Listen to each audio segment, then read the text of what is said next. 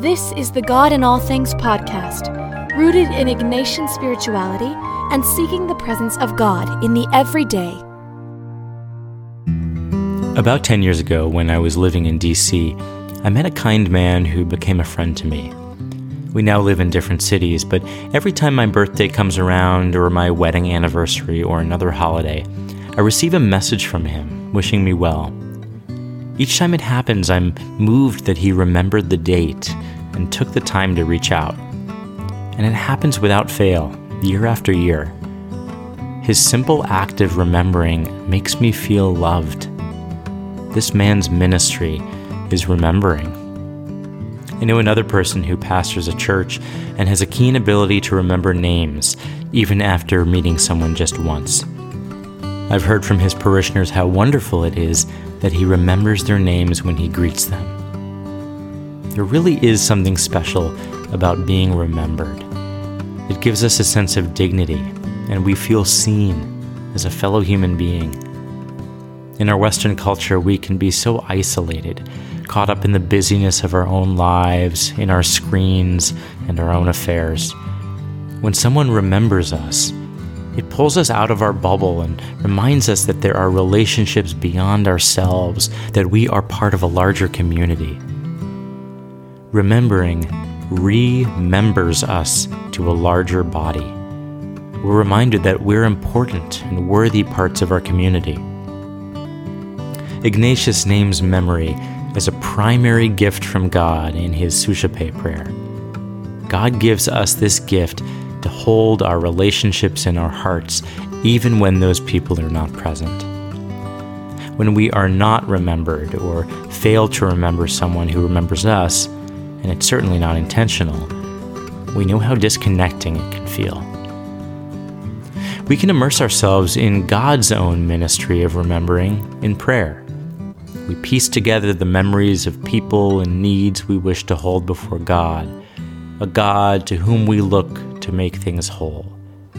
Through this process, our eyes are open to the ways God has remembered us in the past and continues to do so.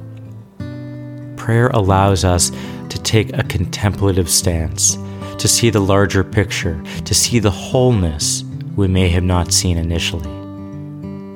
Through this remembering, God calls me outside of myself, to be mindful of those people and things in my life who call me to greater things, who bring me to a sense of wholeness.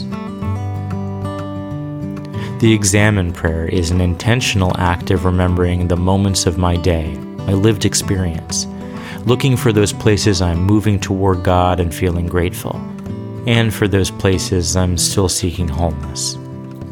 Remembering moments of our lives helps us locate those pieces that need healing and those places where we have found healing. Consider the centrality of remembering in religion. Jesus asked to be remembered through the Eucharist, something Christians celebrate not only weekly, but daily. Judaism is very much about remembering the goodness of God, who freed the Israelites from slavery in Egypt. We celebrate it each year at Passover. Mary, in her Magnificat, expressed the many ways God remembered God's people. In Isaiah 49, God says, "Can a woman forget her nursing child, or show no compassion for the child of her womb? Even these may forget, yet I will not forget you." And after the flood, God says to Noah, "When the bow is in the clouds, I will see it and remember the everlasting covenant between God and every living creature." Throughout the Bible, we discover a God who never forgets and holds us as important members of God's family through the act of remembering. We maintain faith by remembering how God remembers us. Recall the man crucified next to Jesus, who said to him, "Remember me when you come into your kingdom." We tend to read this through our Christian lens of heaven and afterlife, but see the human desire in this suffering man, one who has been forgotten in a sense by society, who asks to be remembered, to be remembered, to be made whole. Was Jesus' whole ministry not an act of remembering and restoring God's people?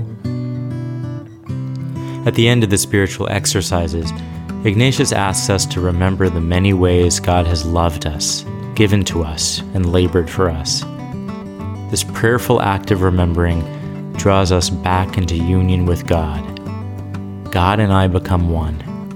We are remembered with all creation.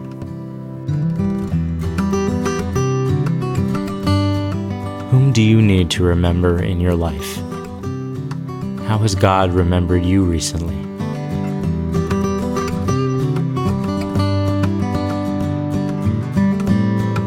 For more on Ignatian spirituality, visit godinallthings.com. And if you're familiar with Ignatian prayer or you're new to it, you'll be interested in our next session of our 3-week live Ignatian prayer deep dive course starting July 13th. I'll join you on Zoom and guide you through 3 methods of Ignatian prayer, offering a fresh perspective on how you can encounter God.